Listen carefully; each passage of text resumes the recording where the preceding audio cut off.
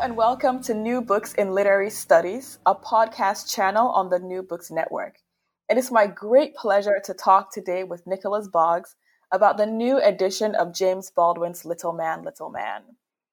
Nicholas Boggs was an undergraduate at Yale when he discovered James Baldwin's out-of-print children's book for adults, Little Man, A Story of Childhood, published in 1976. And he discovered this text at the Beinecke Rare Book and Manuscript Library.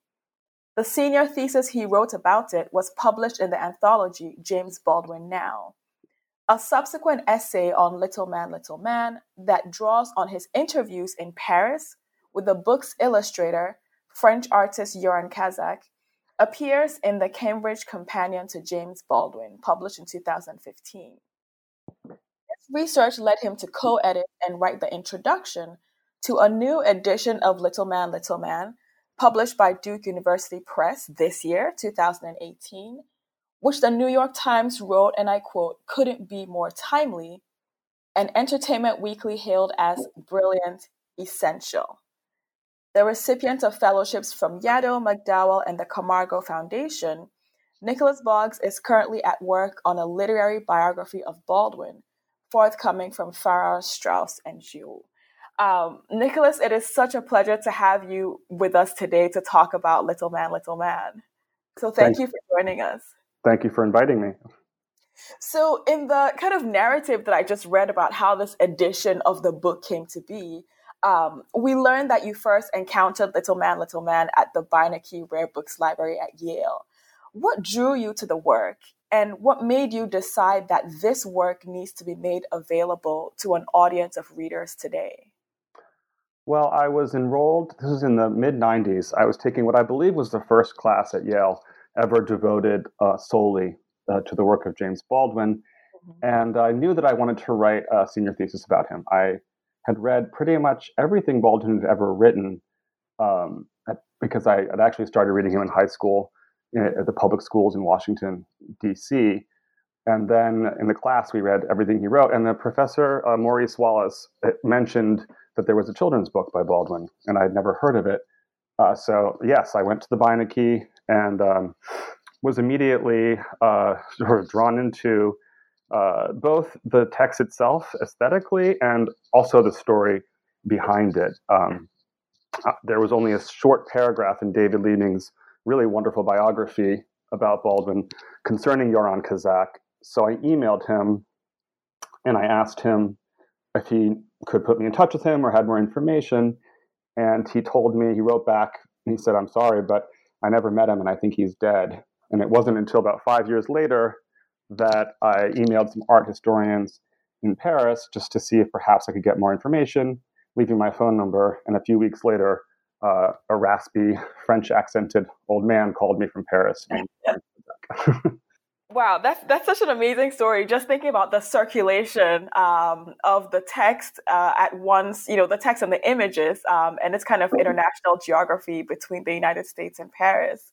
But one of the things that I'm really interested, the thing that's most eye-catching, I think, is not only that Baldwin writes a children's book, but that it's an illustrated book.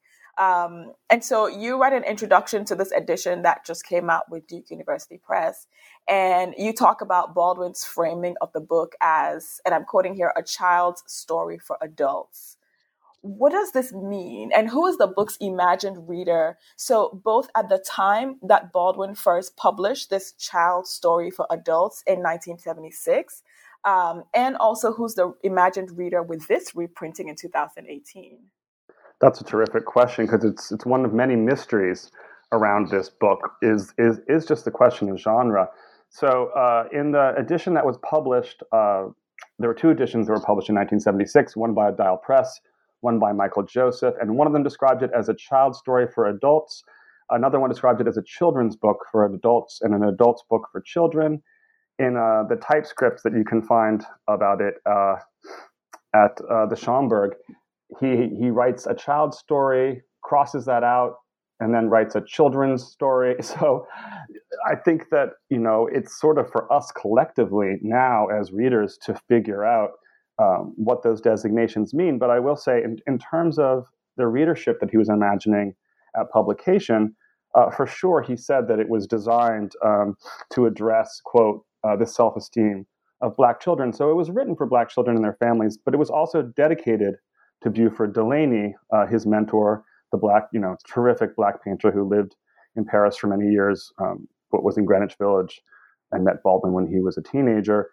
At the time, Delaney was suffering from what they believe is the late stages of schizophrenia, and he was losing his memory. And so this book was in part supposed to sort of entertain Delaney, and it was Delaney who had introduced to Baldwin to Yoran Cazac in Paris in the late 1950s. But of course, for anyone who's read or will read the foreword and afterword to this book, its origins really come from Baldwin's family. So Baldwin the transatlantic commuter, as he described himself, would go home often from the south of France or elsewhere in the world to see his family. He bought them a house on the Upper West Side. And his nephew, Tejan Karefa-Smart, would often say, Uncle Jimmy, when are you going to write a book about me? And Jimmy would say, oh, I'm working on it. And then one day he actually did it. And it's one of the great pleasures of bringing this book back into print that we were able to have Tejan write the foreword to this book, and his sister Aisha Karefa-Smart write the afterword, and she's actually the inspiration for the character of Beinecke, and Tejan is TJ in the book. So there are very specific readers in mind, I think, when he wrote it. But there was also a much more general readership of Black children and their families.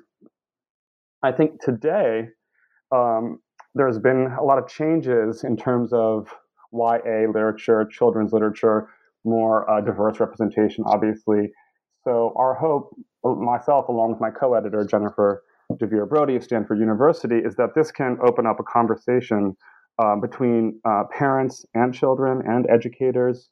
But, on a theoretical level, I guess, part of what we argue in our introduction is that he called it a children's story for adults because he wanted adults to look through sort of the vision of the children in the book, and Beinecke in particular, who wears these kinds of special eyeglasses that really allow her to navigate the world around herself, but also sort of see the world in a way that looks askance at dominant representations of urban Black life.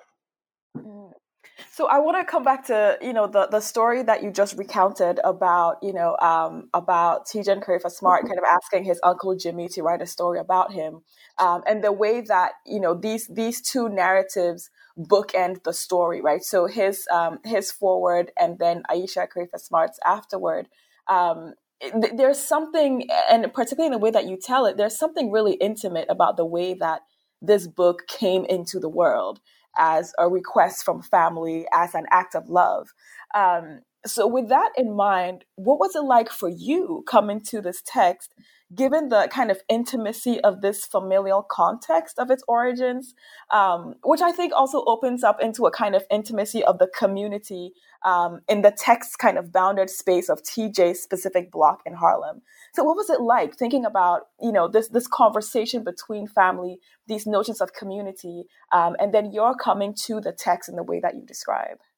That's a great question. I mean, this has been, the book was a collaboration itself between a painter, a white French painter who had never been to Harlem, had never been to the United States, and internationally famous Black American writer. But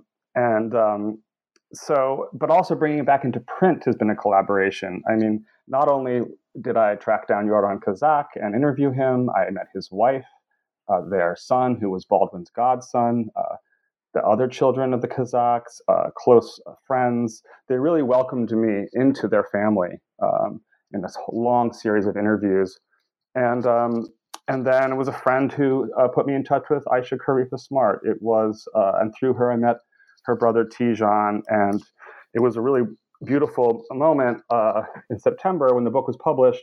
We had an event at the Schomburg, and we also had a little sort of party where the Cazacs and the Aisha and Tejan all got to meet each other, and it was sort of a wonderful culmination of really 2 decades of coordination, trying to get the book back into print. And what you sensed in the room and sort of the whole process of bringing it back into print was sort of the importance of love and kinship in Baldwin's life. He was extremely close to his family, of course, but he was away from them a lot. And he did construct these alternative kinship structures in France, much of it in the south of France, but also earlier in Paris. And Yoran Cazac was part of that.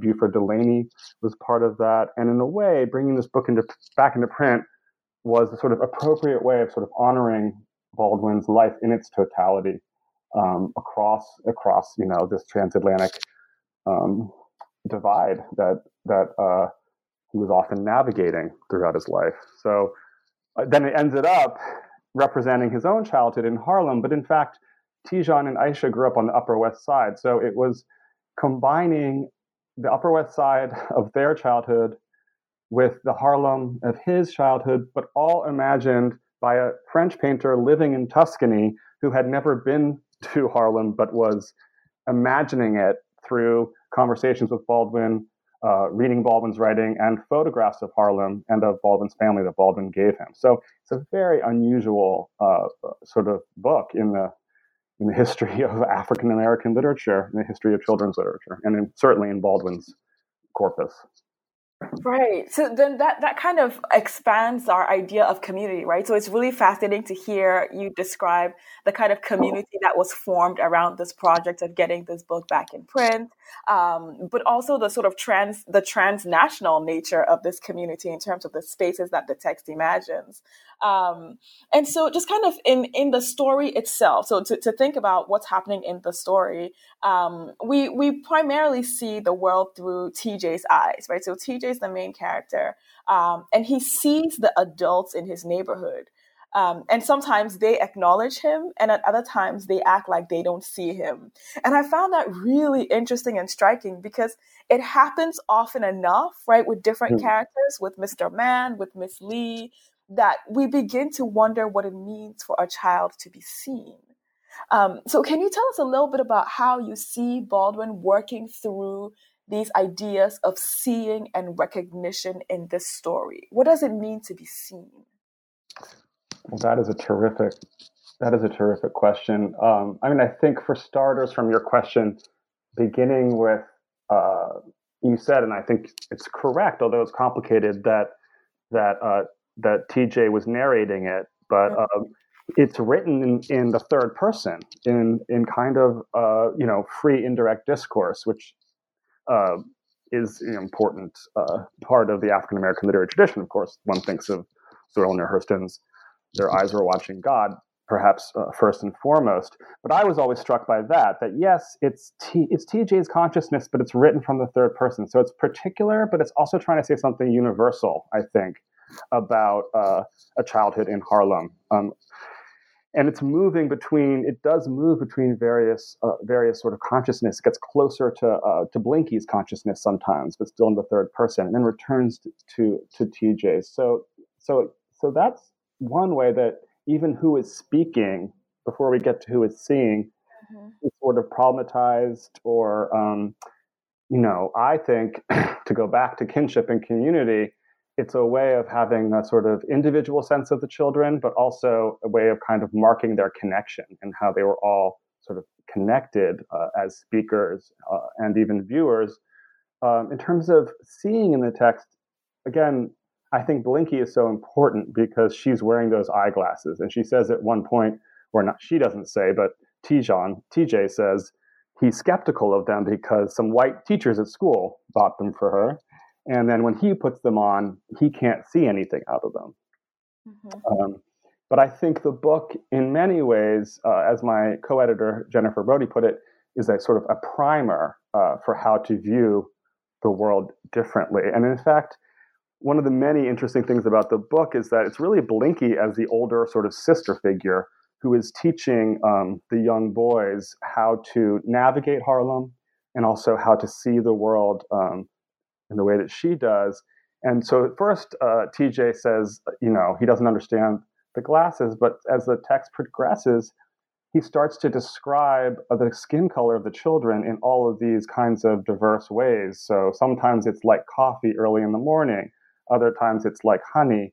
So the TJ, but also the reader, is learning to kind of see outside of these binary models of black, white, and that within blackness, the category of blackness, there's all, in black childhood, there are all these various colors that are seen and experienced. So that's to be seen is to be seen. In this book, I think a full spectrum rather than the reductive binary that you would get in some of the early, say, racist children's literature, right? Or the images. It's interesting. One of the texts that Baldwin gave to Yoran Cazac was the Black Book, edited by Toni Morrison, which sort of a compendium in history of representations of African Americans, and including Sambo images and stuff like that. So I think this book is sort of engaging and combating those kinds of stereotypes. And I could say much more about Beinecke, who in many ways, there's this beautiful image of her in the middle of the book, all orange with her eyeglasses blinking, and her face is only sort of partially painted. And I asked Yoran Cazac, he did that a lot in these images. The children's faces were partially painted. And I said, why? And he said, well, that he and Baldwin always talked about, quote, that like in the full light, no one is fully black or fully white. That's really deep, because I'm really fascinated and struck by what you're saying here about what it means to see differently, what it means to see a spectrum, what it means to see nuance. And as I was reading, I realized that I think, lost my child's imagination because I don't really know how to read an illustrated book anymore. So I'm really glad that you gesture to Cazac's discussion of what he was doing with the illustrations, because I was curious to know what you see to be the role of his illustrations. So are they retelling the story of the text, but visually? Are they asking us to read and to see the text in a particular way? What do you make of the role of the illustrations in this text? Well, I think it's significant that originally Baldwin hoped that Buford Delaney would illustrate the book, but because his illness was proceeding so quickly, he sort of landed on Yoran Cazac as the next best thing because they had a very similar aesthetic. They both were moving between figurative work and abstraction at different times in their careers, and Yoran Cazac, Buford Delaney had said that one of the reasons he moved to Paris was that you can't be an abstract black painter in America, especially at that moment. So I think with Yoran's illustrations, it was sort of the legacy of Buford Delaney that he was trying to tap into, and I think, there's a whole. So I went to many years ago. I went to Tuscany where Yoran's wife was living, and she had kept all the original illustrations from the book, and there was an entire version of the book written in crayon, or drawn in crayon.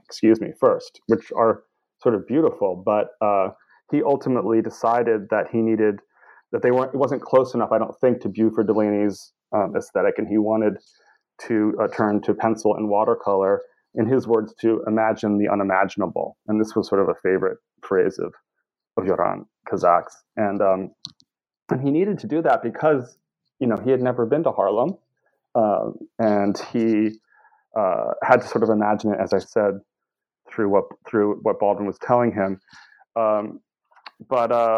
So the illustrations, I think, are, there's so many different ways to interpret it, and it's important that that people come to this text and see what they need to see and what they do see.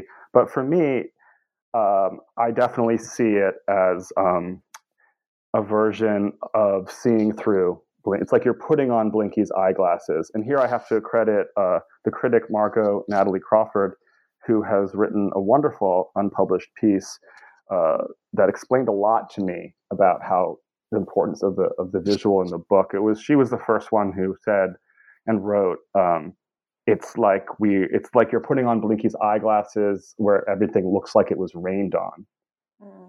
And this is, again, I'm paraphrasing her and quoting her. She said that the book helps us see what see, how did she put it? It was a beautiful turn of phrase. I'm not gonna catch it correct, but to see past the realism of race, the quote unquote realism of race, into the dreaminess of what might be. Mm. And to me, that's sort of imagining the unimaginable. It's imagining a vision of Harlem life and Black children's life in Harlem that the dominant narratives don't give. And it's both figurative because it is representational of these children, but it's also abstract. It's allowing for a more abstract and imaginative version of Black childhood. And it's hard, in the recent. I think of things like Random Acts of Flyness recently, or Sorry to Bother You, or just a turn towards some Afro-surrealism. Mm-hmm. This isn't exactly that, but I think there's a similar yearning for an imaginative space for Black creativity outside of like the traditional boundaries. Right, and I think that kind of playing with the genres and thinking about what it means to capture this imaginative space also allows for a kind of more complex rendering of Black experiences, of Black childhood. Like you're saying, beyond the sort of realism and sort of stark Black and white binaries.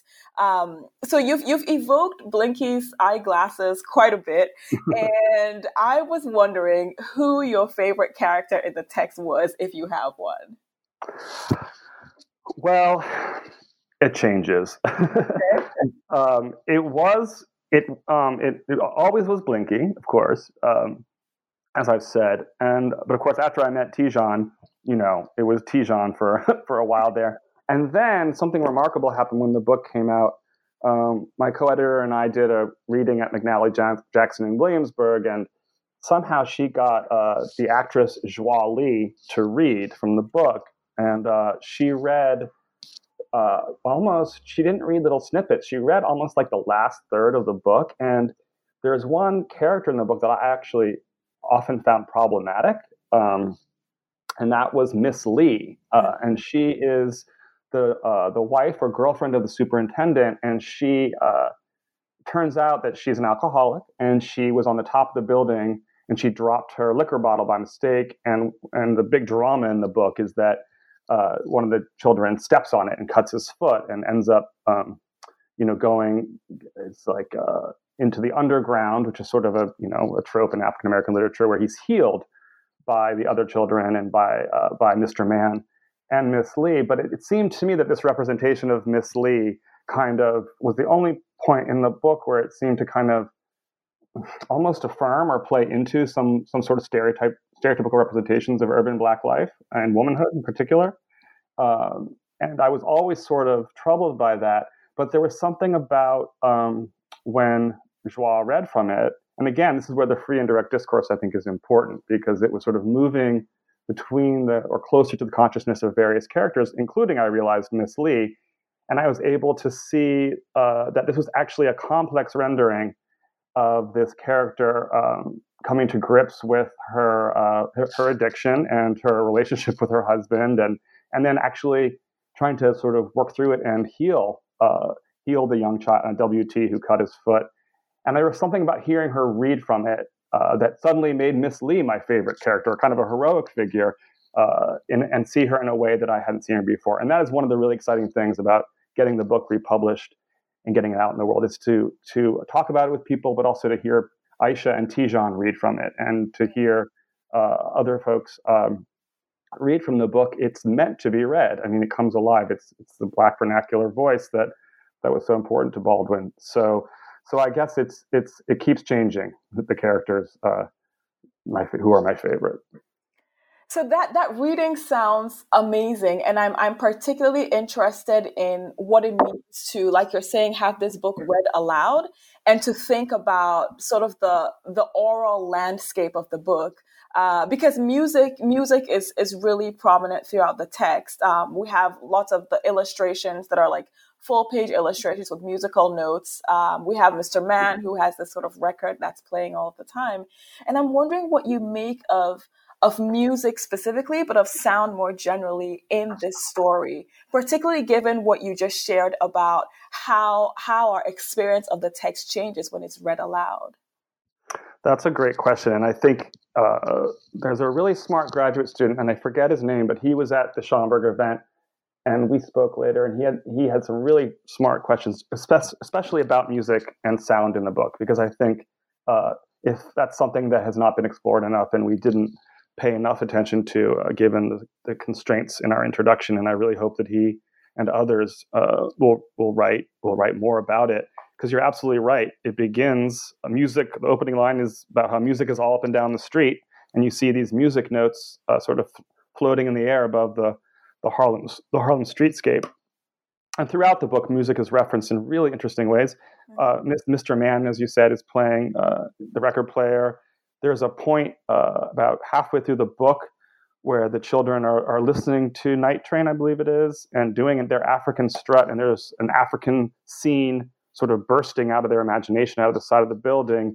And in boldface, it says, TJ moving in a jungle where he can't get no satisfaction. So it's kind of also referencing the Rolling Stones and sort of the history, I think, of white appropriation of Black cultural forms. So I think it does have a very complicated relationship to music. And another thing that this graduate student pointed out to me, he went and looked at the box, Little Man box in the Schomburg, and I believe in an earlier version, it ends, in a different way. It ends with Ray Charles. A song from Ray Charles specifically is what enables, sort of at the end of the book, for Miss Lee, Mr. Mann, and the children to all come out of this kind of sadness and shock around the foot injury, and kind of construct a different kind of family, I think, and kinship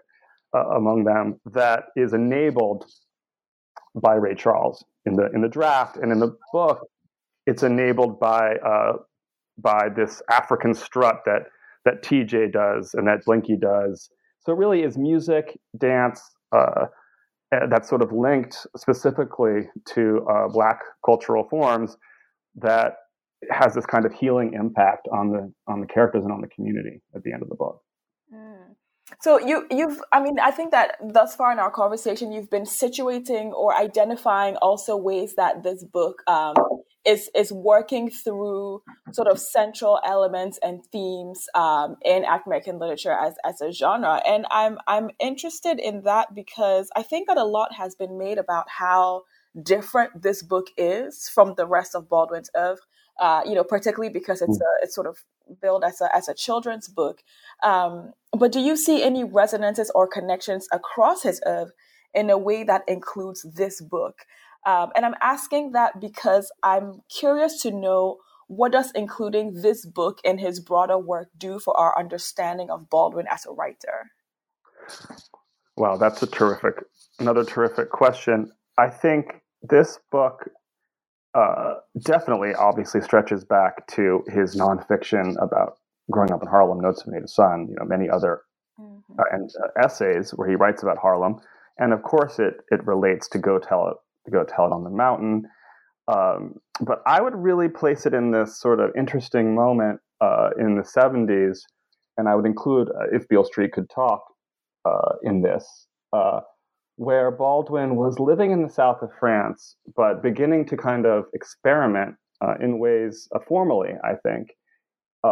He was sort of thematically, he was rerooting himself in Black life in Harlem and in the Black family specifically. But formally, he was starting to approach it in more innovative ways, I think, that actually turned off a lot of critics at the time. I mean, If Beale Street Could Talk was a bestseller, but with the exception of Joyce Carol Oates, it was not well received critically. Little Man, of course, was almost totally ignored. But in Little Man, you see this, this genre bending. But in If Beale Street Could Talk, you see gender bending. So the novel is narrated for the first time by Baldwin from the first-person perspective of a woman, a pregnant Black woman, Tish. And he was really exploring gender identity and along with race, in really interesting ways that we see his essay, Freaks in the American Ideal of Manhood, published a little bit later, but he was really working through his own gender identity and the question of sort of gender in America, period, as it intersects with race. So I think I see this as Little Man specifically connecting to his entire, to all of his work, but specifically, I think it's part of a period in his life that just now scholars like Magdalena Zaborowska and others are really starting to see as aesthetically and politically daring, and it's just a wonderful. I mean, the movie hasn't come out yet, but I'm excited to see the film, and I'm excited about like Zaborowska's recent book, Me and My House, is brilliant, and it really it pays a lot of attention to the latter stages of his career, which are still under theorized and under thought, because there's this dominant narrative that after the 60s he was in decline, which seems to me a premature announcement. Right. So I think that Magdalena Zaborowska is also, it's my understanding that she's also working on a kind of a reconstruction of a digital reconstruction of Baldwin's house, just because it's been, at least part of it has been kind of demolished for development that's happening. Yes, very sadly. Yeah. That is such devastating news. But I'm really fascinated because, you're pointing to a lot of the maybe resurgence is not the right word, but there's a lot of momentum, right, in a conversation about Baldwin that's happening currently. And in your bio that I shared with our listeners at the beginning of this conversation, I ended by mentioning that you're currently working on a literary biography of Baldwin that's forthcoming. Would you mind telling us just a little bit about how you situate that work in this broader conversation that's happening currently about Baldwin? Sure. I mean, absolutely. And I do see Magdalena's work as being so inspiring and important. And my own work would not be possible without hers, or without the truly groundbreaking work of Baldwin's premier biographer, David Leeming, who was his personal secretary. His 1994 biography was just incredible in that it captured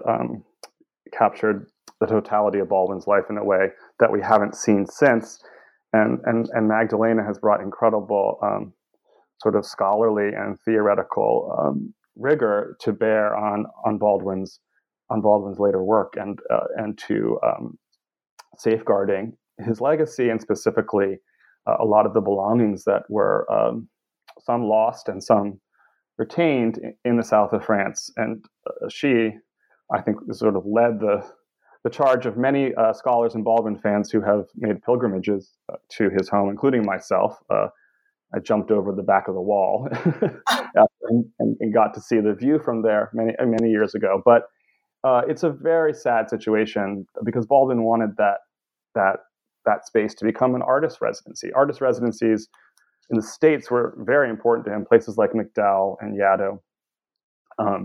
And those are some of the only places he was able to write in the States. Otherwise, he had to sort of escape to Europe, to Istanbul, and to St. Paul de Vence. But I'm sorry, I lost my train of thought on this one. Oh, no worries. I guess I was just asking sort of how you situate your forthcoming literary biography of Baldwin. Great. Yes, absolutely. So my forthcoming literary biography is a biography of relationships in Baldwin's life. So it tells his whole life story, but it does so through his relationships with Buford Delaney, Lucien Happersberger, and Yoran Cazac.